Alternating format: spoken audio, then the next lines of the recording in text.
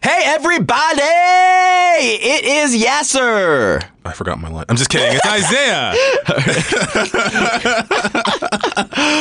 We are from my brother Sneaker, and we've got a little announcement. We are teaming up with a podcast app called Spoke to give you 3 exclusive episodes. Spoke is a new audio platform made by SiriusXM that creates podcast playlists to help you find new shows to listen to. The Spoke team handpicks the best moment from a ton of podcasts and creates playlist clips and from a bunch of shows. And you can just search and try them out and find anything that you love. For instance... Oh, yeah. There's a playlist on there called Slice of Life, which is all about like crazy and incredible things that happen to everyday people. Like, I just learned this, bro. I just learned some people pay their bills on time, dog. Oh, is that a thing? Dog, people will have a bill due date and they will pay that bill before then. That's crazy to me. Before then. You know what else is crazy? What? Spoke also has a lot of fun exclusive content from Feral Audio. Yeah. It's just, like our tournament episodes are going to be, there's going to be stuff like Sleep With Me, a lot of our other great shows here at Feral. You don't want to miss it. Yep. Download Spoke now. It's free in the App Store or on Google Play. And be sure to check out all of my brother Sneaker's exclusive Spoke episodes at hearSpoke.com/mybrothersSneaker. MBS. Model boys, cute boys, round butt boys all day. Guys, I want to tell you about a great sponsor I have, Bombas.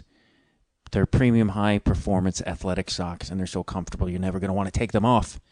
And because socks are the #1 requested item in homeless shelters, for every pair of socks purchased, Bombas donates 1 pair of those to those in need. Almost 1 million pairs donated to date. 15% off the first purchase of 4 or more socks. Plus free shipping. So go to getbombas.com/feral.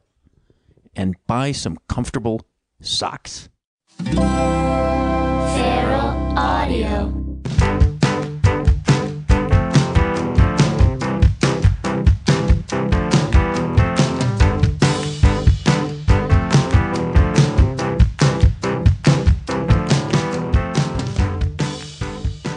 Hello and welcome to Conversations with Matt Dwyer. I'm Matt Dwyer. If you haven't listened to my show before, welcome. Thank you so much for taking out the time to listen to this show. Please peruse my past episodes. I've talked to some quite legendary people, and I'm very honored to have done so, and I think you'll really enjoy those episodes. If you haven't listened to the show before, it is just pretty much what the title there implies. It is a conversation I have with an artist, a musician, a writer, activists, sometimes these people who've had grand lives, and I'm thankful that they take the time out to share these great lives with me. And today is no exception. I talked to Fisher poet Gino Leach. This is a continuation of the road trip series that Kelly Rose, my girlfriend, and I took up the coast, and we interviewed a bunch of artists and whatnot in between here in Astoria, Oregon. And in Astoria, Oregon. And on my website, themattdwyer.com, you can go to the road trip section, and all these episodes are up there with photos and blogs and videos, which this Gino Leach episode will have all those things. The video might take a couple days after this post because it's did a lot of work to do. Shane Bugbee, who hosted us up in Astoria, Oregon, joins in on some of this conversation. You can definitely go to ShaneBugbee.com, check out some of his stuff there.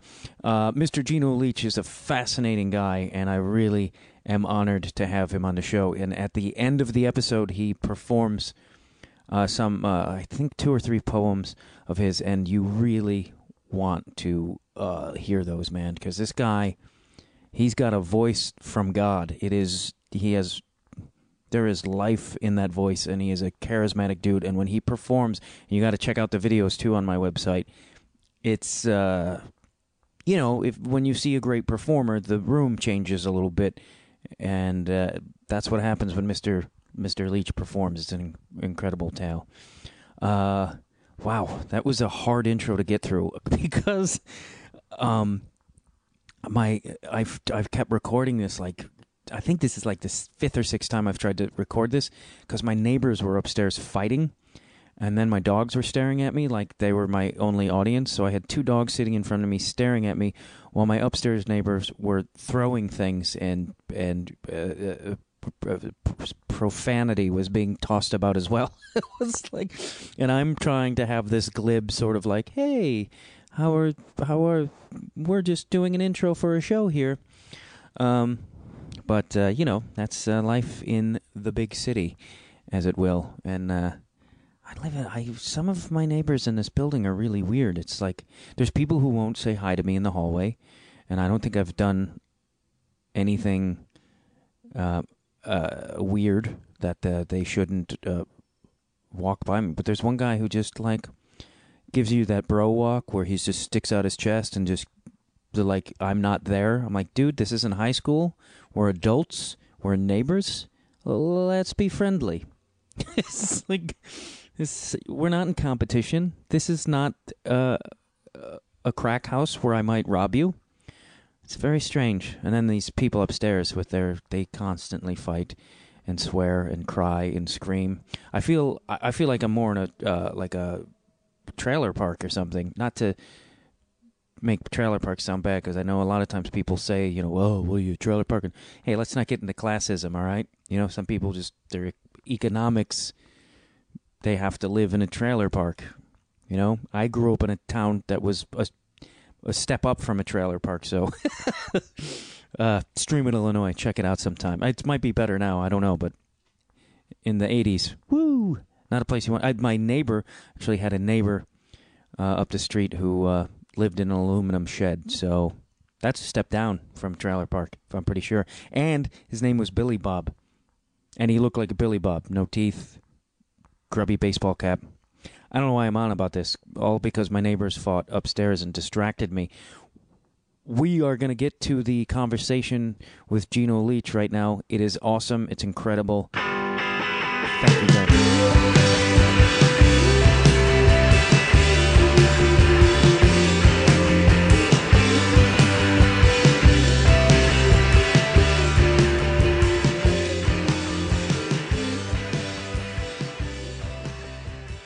Old timer, literally, early 70s. Yeah, you were Out of South Chicago, On the south side of Chicago? Yeah, the Union Hall was out on 100th and Torrance. It was at the end of the line was 95th and Commercial for the train. Yeah. Yeah, that was the last stop. So. Well, that still is a rough area. Yeah. Even as Chicago gentrifies and gets a lot nicer. Yeah. That area stays the same. But it was some good memories. You'd have to go there and hang out at the Union Hall before you can get out, Yeah. And we have to spend a week or two around there at least,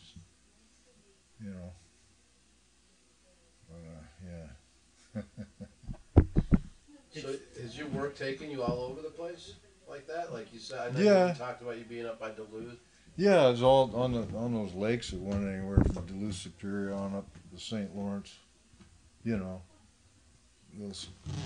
Those four old vessels there, that one on top was an old LST, converted Navy, and those two other weird-looking ones those were ore carriers. They were built before World War I. They were like coal burners. And that other one down in the lower right was a little tanker there. We used to load out of like whiting. But we ran from anywhere from Duluth, Superior up to, we'd go up as far as Messina, New York, up to St. Lawrence River, Were you doing fishing in that area too, or was it No. What kind of work was that? That was on ore carriers and a couple small tankers there.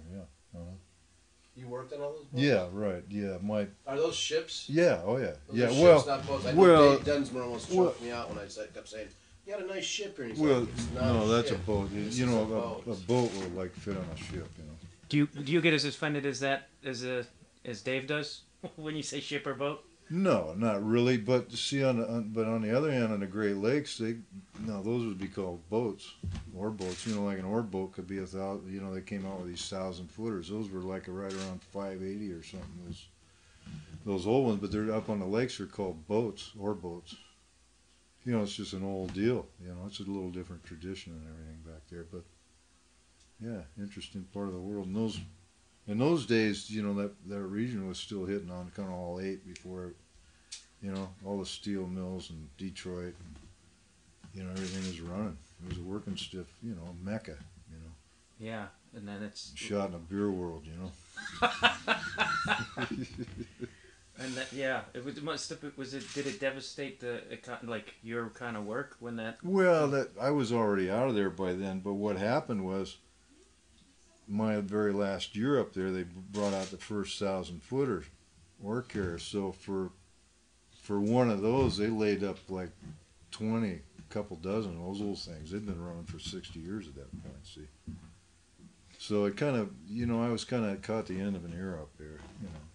And the water, is the water pretty easy to navigate up there? Because I know I keep hearing stories about how the waters here are some of the most dangerous in the world. Yeah, well, it's just different world. I mean, although on the other hand, you don't want to make light of it because, for say in '58 they lost a big old, I think it was a self-unloader up in the Straits of Mackinac called the Carl D. Bradley. I think it was '58. In '66 they lost one called the Daniel Morel, one survivor out in Huron, and then '75 was the Fitzgerald. So it can be pretty cruel. It's a different thing. These navigating these bars, you got all this current, this big body of water, these rivers coming out and meeting that ocean swell, and then you have wind on top of that. Then you had more options back there. They could lay for weather, or your voyage from a iron ore loading port to a steel mill was going to be 3 days or 3.5 days as opposed to crossing an ocean. So there's difference, but any body of water can bite you, no matter where you are, really. Yeah, I just, when you go out on these waters, every time you go out, I mean, that there's the chance of extreme danger. Is that just, you just well, put that that's out of your... it's I mean, I don't think you necessarily take it for granted. As a crew member, you're not calling the shots. I was never a skipper. I'm not skipper material, but yeah, I mean, there's just a lot that can get you, and so,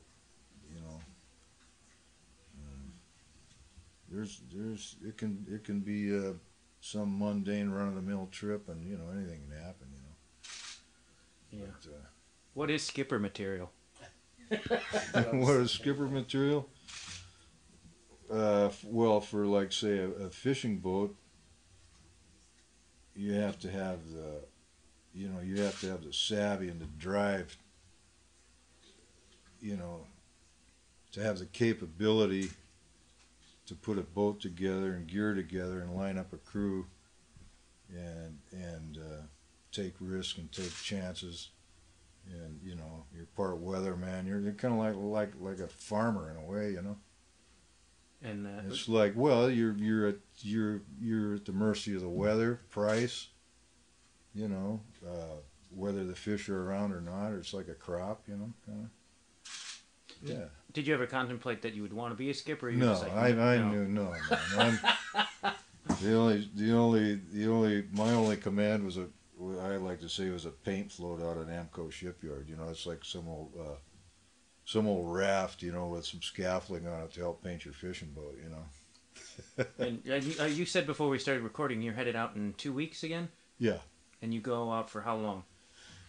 This is dredging down the Gulf of Mexico. Can you explain? I'm sorry to interrupt, but what is dredging? Well, this type of dredging is I'm on a hopper dredge. There's several different forms of dredging, but this is a vessel. It's called this particular one's a split hull hopper dredge. It's a trailing dredge. You got drag heads on the bottom. You're doing shipping channels. You're channel deepening. They call it maintenance dredging. So which is done all over the world. And down in the Gulf, it's kind of critical because it kind of shallows up, especially like say the Mississippi River system, which is like the main artery of the country. There's everything in it, going up and or coming down out of that system. But it's all we've dredged from there. Myself, I've been anywhere from Brownsville, Texas, down as far south there. You can go down there, as around to like Wilmington, North Carolina. But a lot of the work we do is in Louisiana, Mississippi River, lower end at the entrance, first 20 miles up. Yeah. I mean, you never think of that, or I mean, a guy like me, that Yeah. people are doing that kind of maintenance on the rivers. I think most people just think like Yeah, river flows. right. They just kind of take it for granted. But no matter what waterway you're, even for the Columbia River, for instance, this will, they dredge anywhere from, well, not necessarily hopper dredges run up maybe as far as Kalama, somewhere up that way, and as far and out as well as on the bar, So, and it's not as often here on the river, perhaps, as down south. There's, I think the current and the system of jetties and everything in this area takes a lot of stuff out. It doesn't silt up as fast or bad. But it's just kind of an ongoing thing down there.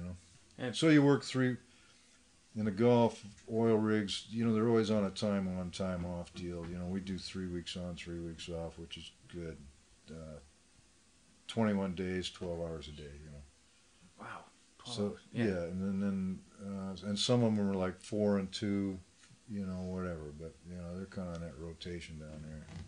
In like other forms of your work, what's the longest you've gone out there for? Well, I was like on a tanker for 11 months on a MSC tanker, which went from, well, it was kind of a globetrotter. It went for, anywhere from East Coast, English Channel, Bay of Biscay, Med, Suez, Red Sea, Persian Gulf, Far East, Wow. Yeah. East Coast, a little bit like down in St. Croix, Virgin Islands, Puerto Rico. Does it ever get? I mean, you love it, right? When you go out. Well, I did. I was single in those days, and I did. It's a different world, You know what I mean? It's yeah. See, my wife grew up in a fishing family, right here in this town. As a matter of fact, I could show you these pictures. The little one right behind Shane there on top, that was her dad's boat. You all ever been down to Depot Bay, down the coast? You need a shoehorn to get in there. What you're seeing there, he's coming in tough weather in a little boat, and it's kind of got a jetty there, and then on the other side, on the closest side, what you don't see is like a rock cliff. You need a shoehorn. It's not a real nice day for him coming in. But that's a dramatic, gallant little picture there, that was named after my wife, and that boat he salvaged. It was just tits up, abandoned in this little Chinook River up here. He bought it from the cannery and rebuilt it. An old Swede from the old country, when he got her going, he fished up and down the coast, Yeah. When you were going out for like 11 months and etc., how old were you? Was that like your 20s? Yeah. So that was just, living a dream, right? Yeah, it wasn't a long period of time, but yeah, it was, it was like, kind of what I set out to do. I kind of took a roundabout long way to get there, by means of the lakes and so forth, trying to build union time, that kind of deal. And then I did go out again, and when we had the restaurant, I went out in '91. I had to get the hell out of it. I went fishing for a while.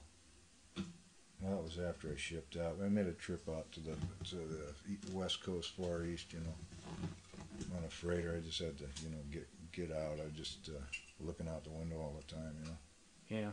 Yeah, and then once you get married and stuff, I'm sure it's hard to... Yeah, it's a different thing, and I knew it'd be a different, you'd have your limitations, and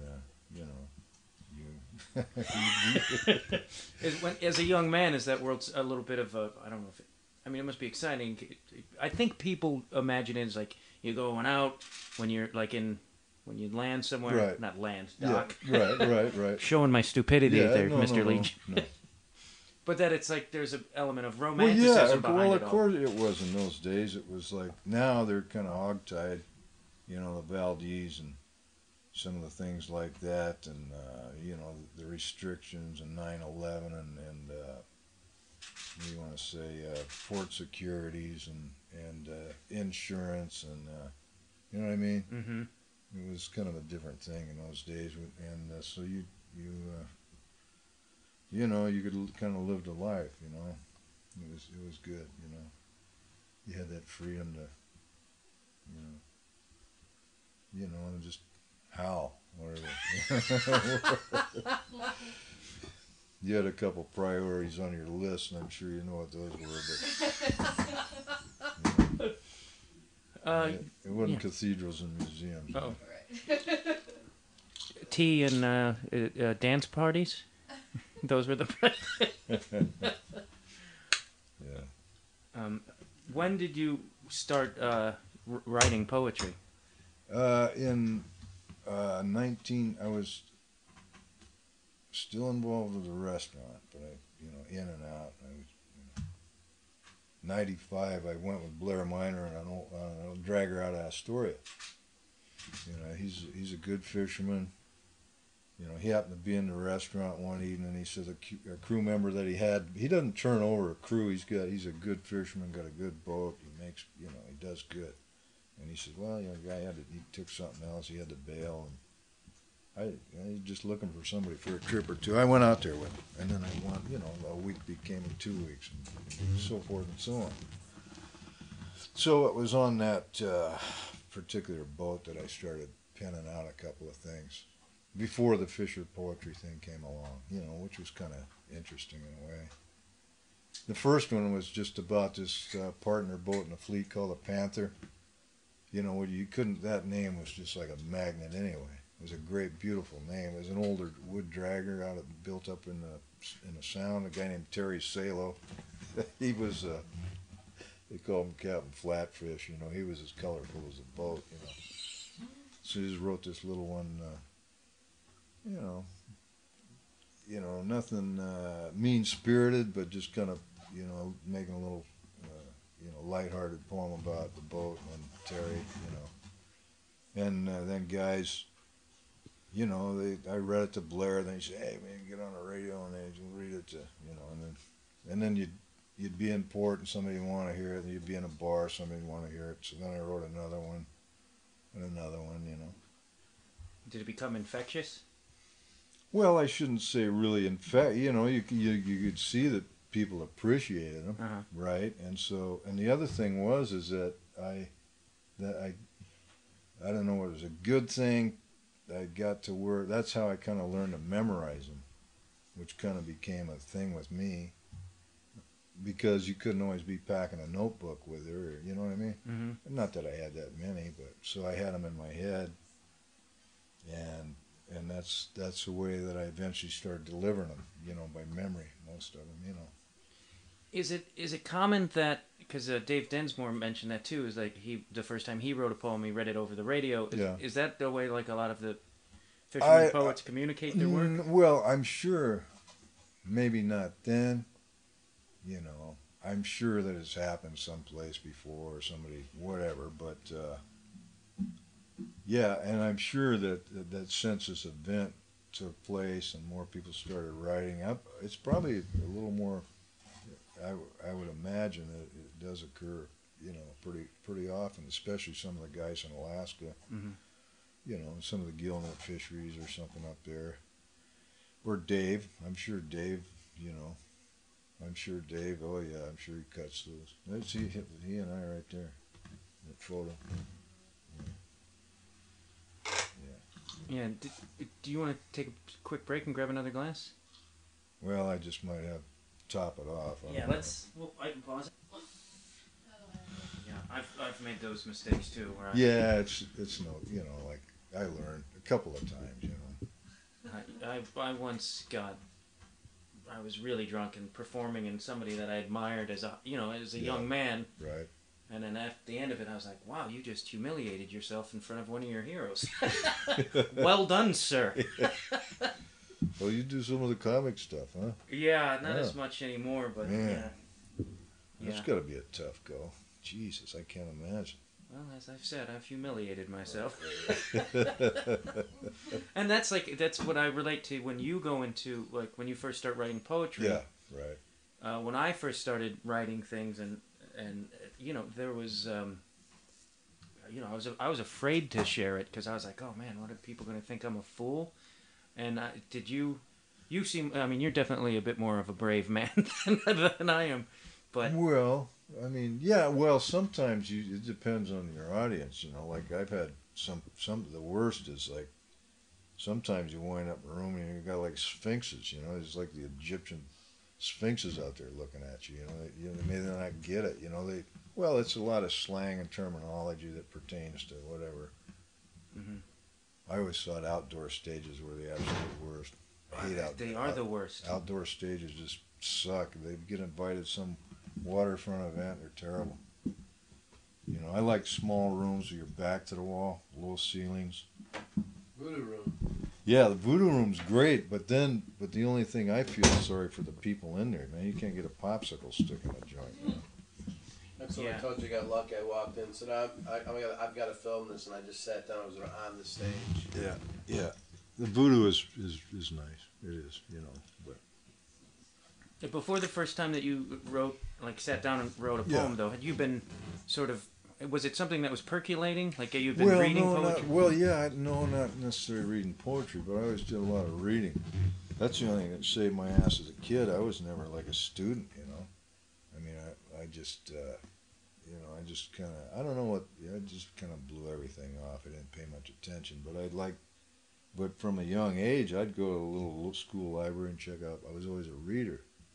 Who were some of the first writers that spoke to you? Well, Mickey Spillane. Wow. Yeah. No, but then this little character I ran around. No, well, some of the original when you're a little kid were like the kid authors or whatever, baseball books or kind of school type books. But I would say Steinbeck. I leaned right toward him right out. Even in school. Like later junior high school, like and yeah. Yeah, that's. I mean, in high school too.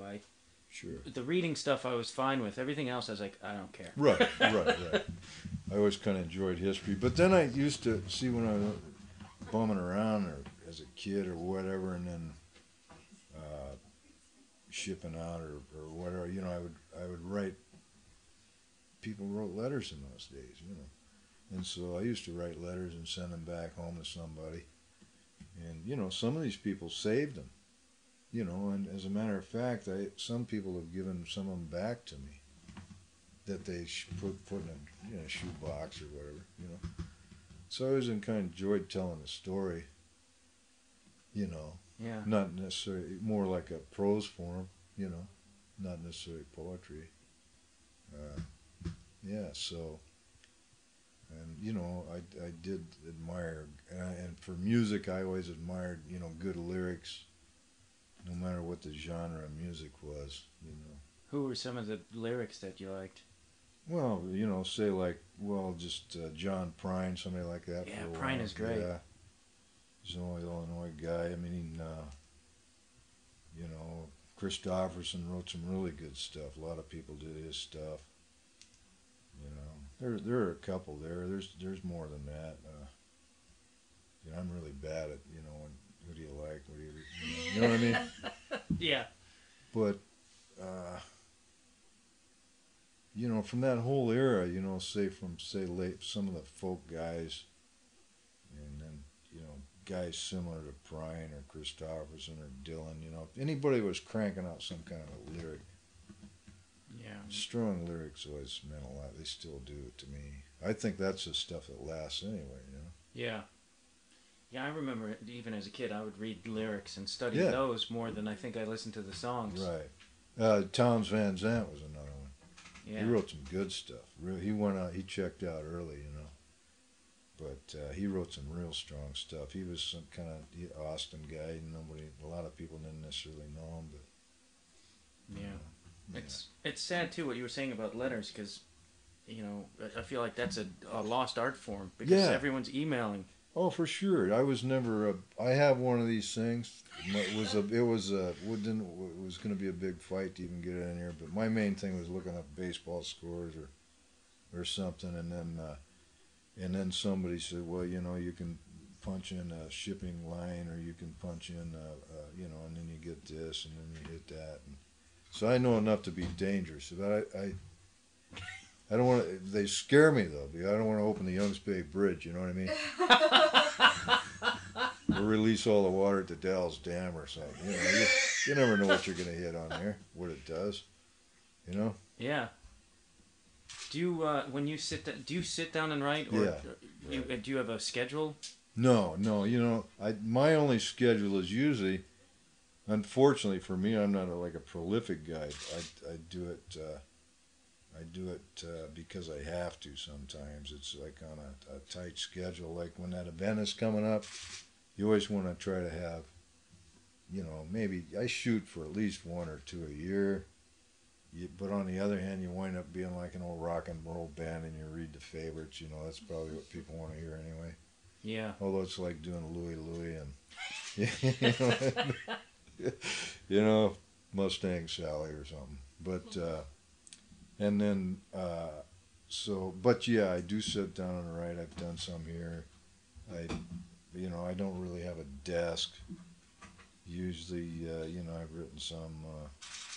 Usually sitting down, and I like to have just standard line paper, like a little notebook thing, you know. I can't write on a plain piece of paper with no lines on it, or it's got to have them little holes and a raggedy ass edge on it. Yeah. It's just something about it, you know. It's it seems like everybody has their sort of you know, rituals within. Hank Williams could pencil out stuff on a gum wrapper, you know. Yeah, I heard Bukowski would write on like the paper on hangers a lot. Yeah, right. Yeah, I love that guy too, you know. And but anyway, no, I sit down and write. You know, I can do it at a table. I've written a few on the bunk down there. I've written the first early stuff I did drag fishing on the Columbian Star. You know, the lane. Thank you very much. We're going to get back to the conversation here in 1 second. I just want to say real quickly, if you could do myself and Feral Audio a favor, if you could go to my page at feralaudio.com, the Conversations with Matt Dwyer page, and click on the Amazon link, and if you, I don't know, put that in your toolbar and you use that for when you buy movies or diapers or cleaning stuff, we get a kickback of that money, and that helps us support the shows and buy equipment. Also, if you can, and I know times are tough, if you could donate a little something, that would help us out a lot. I'm trying to get a new recorder, and it helps us, you know, keep these the websites up and all that, and keep Feral Audio running, and the Conversations with Matt Dwyer running. That's it. Sorry for interrupting. Back to the show. When you first started writing, because I mean, I speak from my experience, but the first couple of things you write, and then you're like, oh, hey, like, did you feel like an immediate, like, oh man, I'm good at this? Yeah, well, you could tell, you know, the people got a hit out of it, they got a laugh out of it, or, you know, they kind of paid attention, you know, they told you it was good, and they weren't bullshitting you, you know, and yeah, so, and then when the event started, then, okay, now, and then once in a while the phone rings. Well, can you come to this little deal or that little deal or whatever, you know? And so you try to crank something out for that. I've also done some, what do you want to call them, memorials? A few like that. Mm-hmm. You know, sometimes on very, very short notice, which is a pretty tough thing to do sometimes because of the situation, you know. And, yeah. Do you enjoy performing them? Those? No, not memorials. No. Nobody enjoys a memorial. No. But I meant enjoy. Right. Enjoy what now? When you get up and perform. Well, yeah. If you pretty much know right away whether you're hitting it. I mean, I do. Yeah. It's not good if you know. It's nice. It's helpful if you have a crowd that's boozing too. You know. It's always a big plus. Yeah. You know, if you get the Sphinxes out there in a dry stage or something. Yeah, those can be pretty rough. But, you know, yeah, oh yeah, you know, I mean, I don't give a shit whether you're a ball player or an actor or whatever, yeah, sure. You know, the old applause can be a little addicting. And I think a lot of, probably a lot of artists, you know, including myself, you have, I don't know what it is about being a creative type of person, that sometimes you're a little hard on yourself, you kind of beat yourself up, you know. So, you know, you get a little hit like that, you know, it makes things a little better, you know. Yeah, I was talking to somebody the other day. It's like if you have an off night in front of a crowd, that'll hover in your body for Yeah, weeks. oh yeah. And a great night lasts till the morning, maybe. You know, it's like the ball player that goes, you know, 4 for 4 and drives in a couple of runs, you know. But he's going to remember, you know, the second game of the doubleheader when he struck out twice and booted a ground ball or something. You know what I mean? Yeah. It's the same way, yeah. Yeah, you know, I think. When you, what was it like? It's the first time you got asked to perform in front of an audience. What was that like for you? Well, I hear you're quite dynamic. well, it was all by accident. And this, I didn't see this thing coming. It was like just, you know, it was a lightning bolt. We were on this salvage job. I worked on that salvage ship out of Astoria. We didn't have the ship. We were pulling this fishing boat off a beach in Eureka, brand new. It was like $1 million boat, man, 90-footer steel boat. The ship was laid up. We didn't take it down because it had Coast Guard inspection stuff, whatever. So they used a partner company, had a tugboat down there. We're in Eureka. We get the thing off. It's a success, you know. So now the owner, usually after a beach job, whatever, you know, you're going to go out and have a victory party, you know. He's going to buy the steak dinner, have the drinks, you know. And that's all good. We're in a place that's DoubleTree Inn in Eureka. He's got us put up there, I think it was. So we're at like a weeknight, it's a Wednesday night or something, and this bar, it's pretty early in there, and the place fills up, and what the hell's going on? Well, it's karaoke night. And then I didn't really even know. I'd heard the word, but I didn't really know what it was. Karaoke? Yeah. Hell, man, they had some big fans, and this, you know, they had this dude wearing some George Jones outfit, you know, and you know, he had women crying, and God, then there was a nurse just off the floor with her name tag on. She was better than Barbara Streisand. She did all that stuff. My buddy gets up and he goes up and signs me up to do a poem. You know, and then he comes back and tells me, and I says, Gunny, you know, his name's Gunnar Allen. I says, they don't want to hear something like that. You're nuts, man.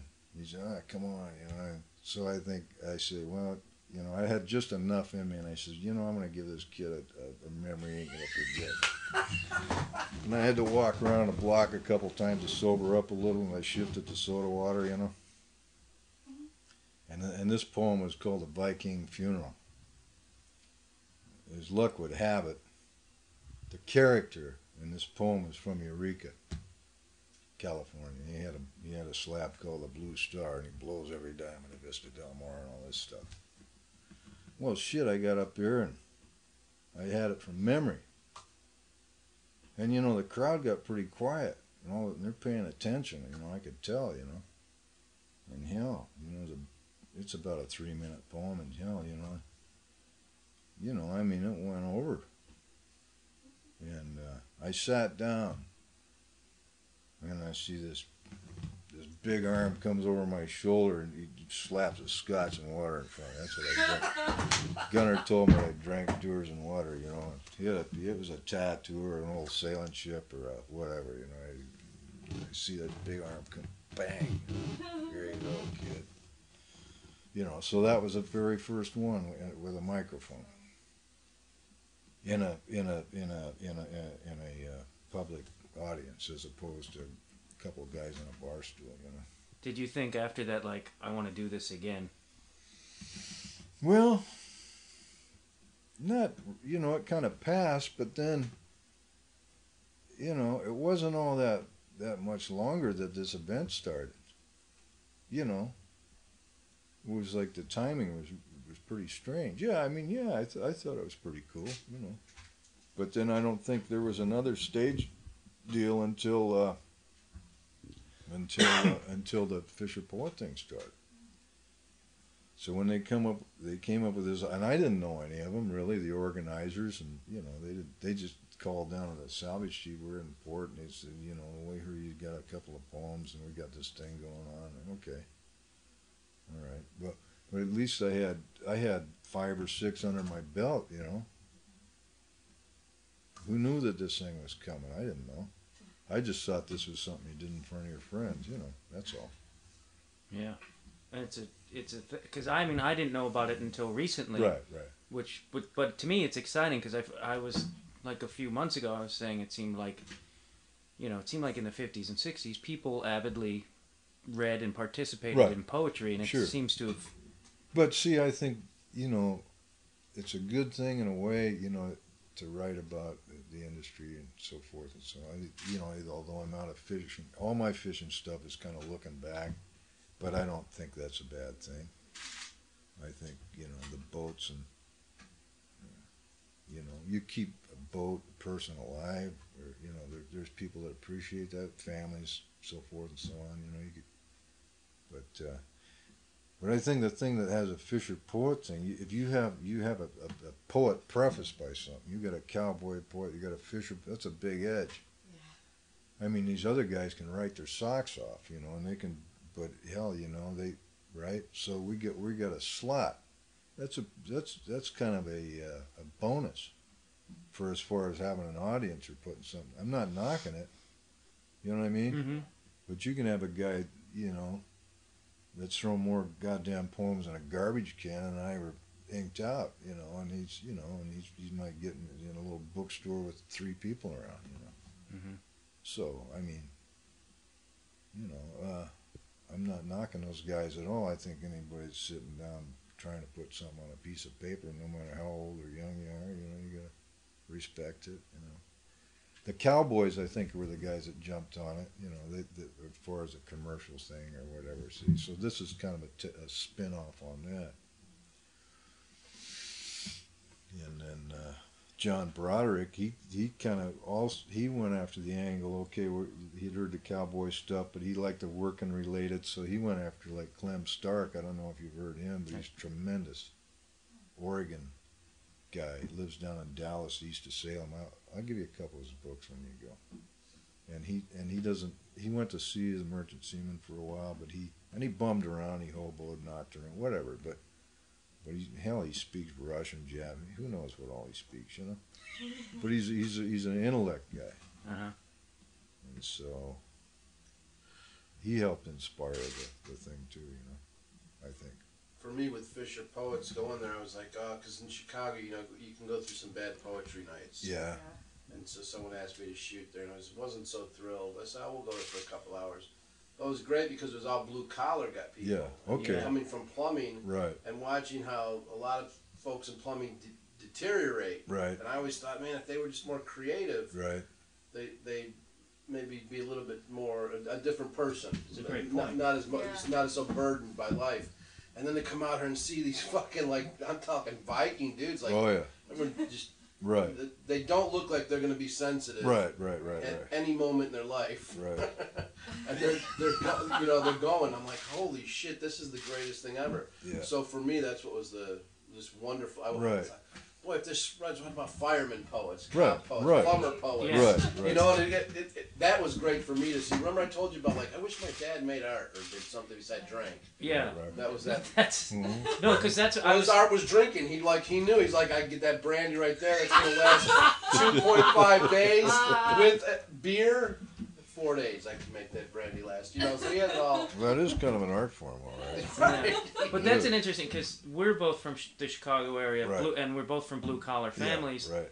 And it's like for me to say I was going to be creative was almost a shameful thing. Yeah, like I right. was like had to like hey, like it was like I was sitting down to my mom and giving her bad news. Right. Yeah, well, in the Midwest, where we're from, if you're like, well, you're 12 years old, I'm a vegetarian, you're gonna get beaten. Oh yeah. I play piano, oh, yeah? Right. Oh, right. It implies you're going to hell. Yeah. Yeah. And that's why I'm fascinated because it seems your guys' culture seems to embrace it. Where I think that, or am I wrong? No, I think it's, I don't know. I think it's pretty free, and men, women, no matter what fishery, and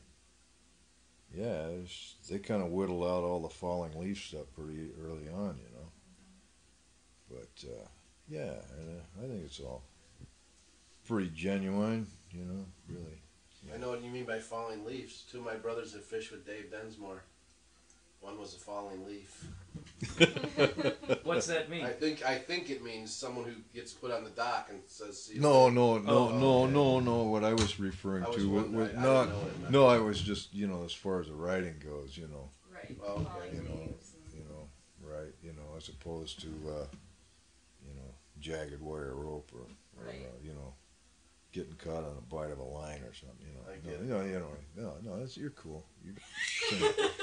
He's not that cool. Get to know him. Yeah. When you guys get together too, do you guys start talking poetry and all that stuff, or is it like if you and Densmore are having a couple? No, not really. No. You'd think there might be a little bit of more of that. Sometimes maybe no, I wouldn't say a lot. No, not necessarily. I'm sure there are people that do. It's probably a good thing. I have maybe with a couple of guys, here and there, but nothing deep, Yes. Is it? Can we ask you to perform a poem now? Would that be acceptable to you? Yeah, I if can you do didn't it. want to, we'd... No, I mean I could do that. I mean that's part of the deal, I reckon. Yes. So I mean I don't know which era you want, long, short. You got the old slapstick stuff. You got, you got the Louie poem. Can we get? What about the one you mentioned, the first one you performed? Is that acceptable to ask? Yeah, I could do that. You know what? At this point, I might have to I could probably go through the damn thing. I mean, I could try, but I could also have that piece of paper next to Is me. Bone China one of your Louis? No. Well, no, that's kind of a new one. That's but like the that one. Viking funeral. We now drink out of Bone China at home. Anytime we can find it at the thrift store, we're like, hey, grab that Bone China. Yeah. All based on... I could try it from I can try it without a note. I could probably do it, I reckon, Whichever makes you more comfortable. Okay. Or Bone China, I would love No, to hear well, both. I mean, Okay. the Viking would be appropriate because not only that, it was about the third one I did. And this is also, you're not supposed to tell about a poem, but this was, this was actually based on somebody I know. And I had to disguise him kind of, Mm-hmm. And he's gone now. He's passed on, and he lived hard, and I wound up actually reading this thing at a memorial, right here in this little port down here, But that ain't make a sad deal. We'll just hit it, man. It's called the Viking Funeral. Well, this guy was all cargo, not flotsam or jetsam. Stood 6'4" in his gurried Ballard Stetson. He wore a gray Filson jacket and black Frisco jeans. They were splattered all over with Norwegian green. Well, he hiked his bulk upon a stool. I tossed the coaster down. He threw down 100, said, buy the house around. I rang the bell. Up went a yell from a crowd of waterfront rats. Their ship had come in. They wore beer grins and slapped each other on the back. Well, this guy was big. You know the kind. They fill up a door. He smelled like diesel fuel and stank of albacore. His face was brown as running rust. Had hands like coffee cans. His wrists were like vine maple. He said, I'll have myself a hams. Well, after 3 beers, he got up to piss. The jukebox was howling some old Hank Williams shit.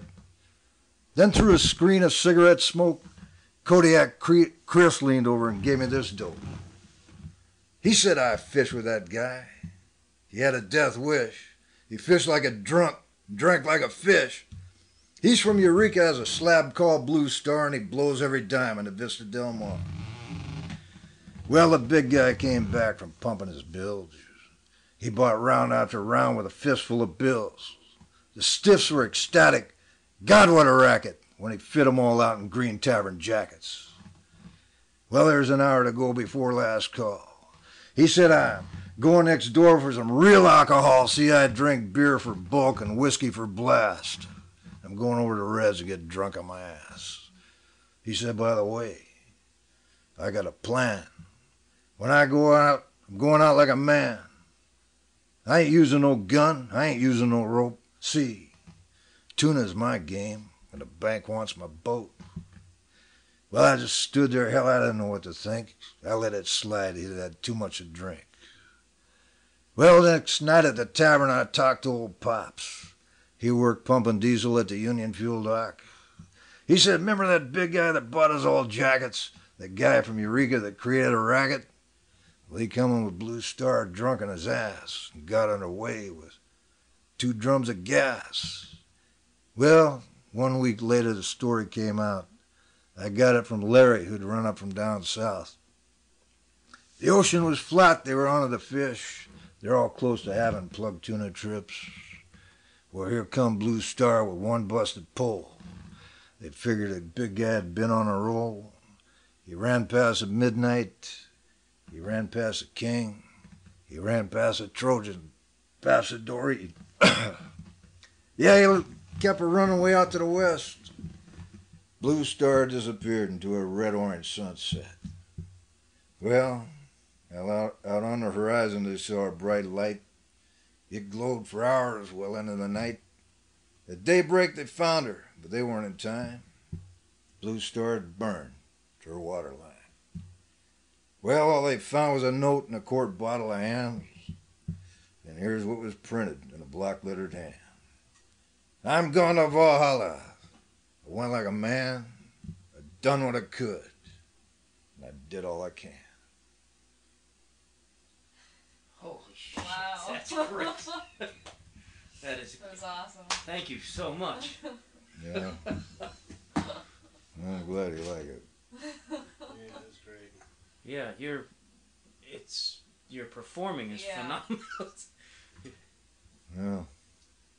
That one's from the heart because You were friends with that it's guy. kind of huh? personal. Well, I don't want to blow the poem. I probably shouldn't say, but it was, you know, I don't know. Sometimes maybe it ain't a good idea to tell where a poem came from. Because sometimes it is, maybe, you know. Yeah. It's a combination of things. Okay? First of all, there's a lot of truth in fiction. You know, some people think it's all lies and bullshit. Maybe it is. But like old Chris said, he's a walking contradiction, partly truth and partly fiction. Taking every wrong direction on his lonely way back home. So, yeah. No matter if it's a fictionalized poem, I always have somebody in there. Maybe 2 or 3 people. You know? And how this thing got rolling. First I came up with a line. You fish like a drunk, drank like a fish. I didn't know where it was going or what poem or how long it was going to be or anything like it, but I came up with that line. And then I heard another 2 guys, and right down here in this local tavern, they, you know, a couple of guys on a bar stool, and they're from out of town, and I don't know what the turmoil was, but the one guy kept saying, "I've done what I could, I did all I can." You know, I kind of like that line. That's great. That's great. He kept repeating that.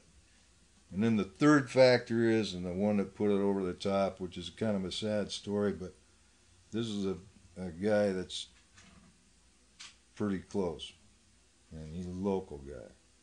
And I won't have to say his name. A lot of people know him, run into him at one time or another.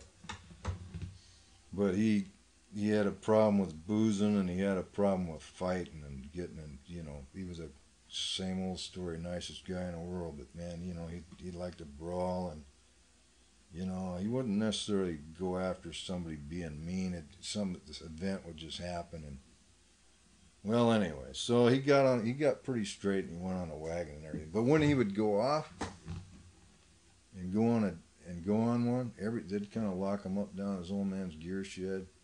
But everybody knew he was. And I said, "Oh man, he's boozing." He'd kind of look out for the guy, you know, just because you don't want him to go to jail. You know what I mean? And I got to thinking, you know, I think he's living such a tortured life that one of these days he might even end it. what would he do? What's he capable of doing? How would he go out? You know what I mean? And so all these three things kind of that put this thing together kind of happened at once. See, so that's how it came about. And you know, that's where that one came from. It's great. I hope I didn't spoil the story, but No, not at all. That's great. Sometimes, especially as creative people, that sort of insight helps us, Inspires us. Yeah, Yeah. process, yeah. but and the guy was no reading it, but I told he'd heard that poem. He loved it. Yeah, I was going to ask you, does anybody ever hear something and go, is that me? He loved it. He liked that, and and you know, I actually disguised him in there. I mentioned the name of a boat, but then when it comes time, when he checked out, caught the westbound, as the hellboats say, getting sinking sun. They brought his boat around down there to the port. It was looking good, just out of the yard, an old family boat. And so they had the local Lutheran minister there, and he says, "Well, I hear you're going to do something." And I says, "Yeah." He said, "Well, what is it?" I said, "Well, it's called the Viking funeral." he says, "Well, what's it about?" Well, I says, "It's got a little booze and hard living in it and stuff, but I think this what Larry would like, stuff." Yeah, so I did it. It was a good send off, Yeah. Yeah. It's incredible. Yeah. What'd the minister think of it? Yeah. Who knows? It's hard to get a read on the guy anyway. Anyway, but that's the name of that one there. And then some of them are they're not all the boozing and blowing and all that. You show a little respect. There's a lot of them are lighthearted, whatever. Is what is the Bone China? Is that It's about It's a great story. It's it's a cool about it. story. Puts you in a moment where we were listening to them. We're in the moment with them. It felt like we could, Yeah, I'd create a have to. picture. It probably comes in just a little under 3. And not only that, it's my father-in-law who passed on a few years ago. He's the guy running that little boat right there, the Joanne. So not only that, it's not a rhymer. Mhm. See, the reason a lot of people do at this event, they kind of write the rhymers. It's good for a barroom setting. Is it- As opposed, I think maybe right? you can. I like to mix it up to show people that okay, I can go another route too. If I had. Yeah. What is your more preferred? Well, I know that I would probably maybe not like a non-rhyme, like a free verse, maybe perhaps, because you to do the rhyming stuff, you're kind of a slave to the rhyme. I try not to make them. They're not really as. I try to throw a lot of words in there ahead of them to make where they're not so damn obvious or sing-songy. Mm-hmm. I think, but because they look a lot of like true poets, they look like a rhyming poet, like a accordion player or something, right? You know what I mean? Yeah. Perhaps. But on the other hand, hey, you like music, don't you? What have you been listening to your whole life? What's the matter with that?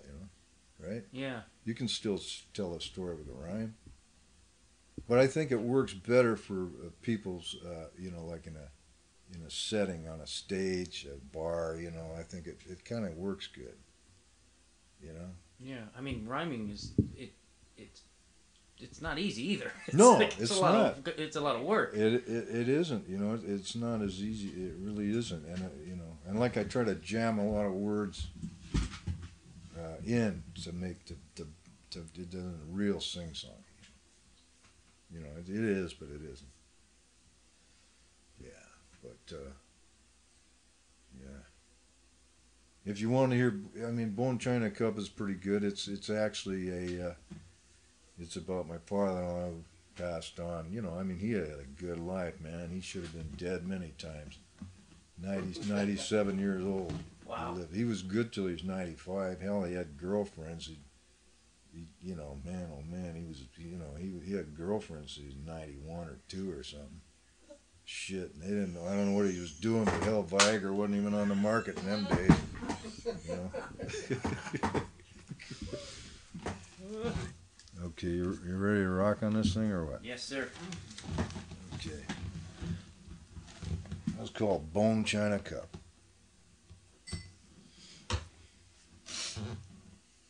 How a Bone China Cup survived aboard a little gas engine powered salmon trawler that fished off the Oregon-Washington coast in the 1940s, 50s, and early 60s is beyond me. Thick, white, muscle-bound mugs tattooed with a Shenango or Buffalo China trademark were the standard at sea and took as much abuse as the boat and the person that drank from them. Bucking in the jackass seas or a northwest wind chop was like facing a relentless body puncher day after day. A bad bar crossing could take out anyone or anything, ready or not, coffee cups included. Well, having learned that my father-in-law drank his coffee from a Bone China Cup while fishing salmon and silvers from Quileute to Newport in the little trawler Joanne, I wondered, why a Bone China Cup? Superstition? A lucky charm, perhaps? Think of it. The delicate, dainty, gold-rimmed, floral pattern, hand-painted Bone China Cup, cradled in the hands of an old country Swede who had logged from Nema to Queets in the steam whistle days, shot stumps as a powder monkey, built bridges up and down the coast. He's been busted up, bushwhacked, buried alive, electrocuted, and had even survived moonshine poisoning before pursuing a less hazardous occupation, commercial fishing. My father-in-law was too tough for a Bone China Cup. The Bone China Cup bothered me. So, one day before he died at age 97, I cranked up the volume and asked him, John, while you were out fishing, why did you drink your coffee from a Bone China Cup? And although his hearing had been carpet-bombed and destroyed by gas engine trawlers, power saws, shotguns, and dynamite, he comprehended, but looked at me as if I had asked him the last stupid question of his life. And in a voice that danced like a schottish, he replied, because it just tastes better that way.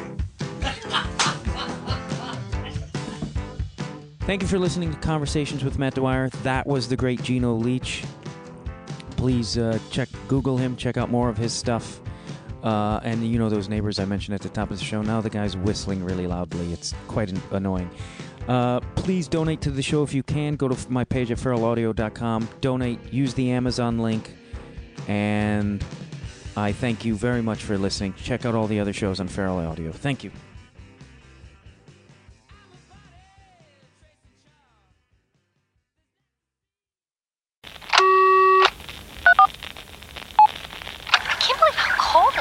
It's so cold in here. Don't you think you should turn your phone and look at me now?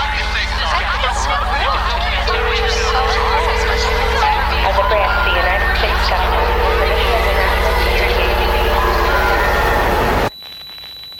As a branch of the United States government, it is the mission of the National Security Agency to assess and flag citizens of the country who may present a threat to its security. The NSA has clearance to wiretap by any means necessary. Tapped. Incidental recordings of private conversations from the files of the NSA. Now on feralaudio.com.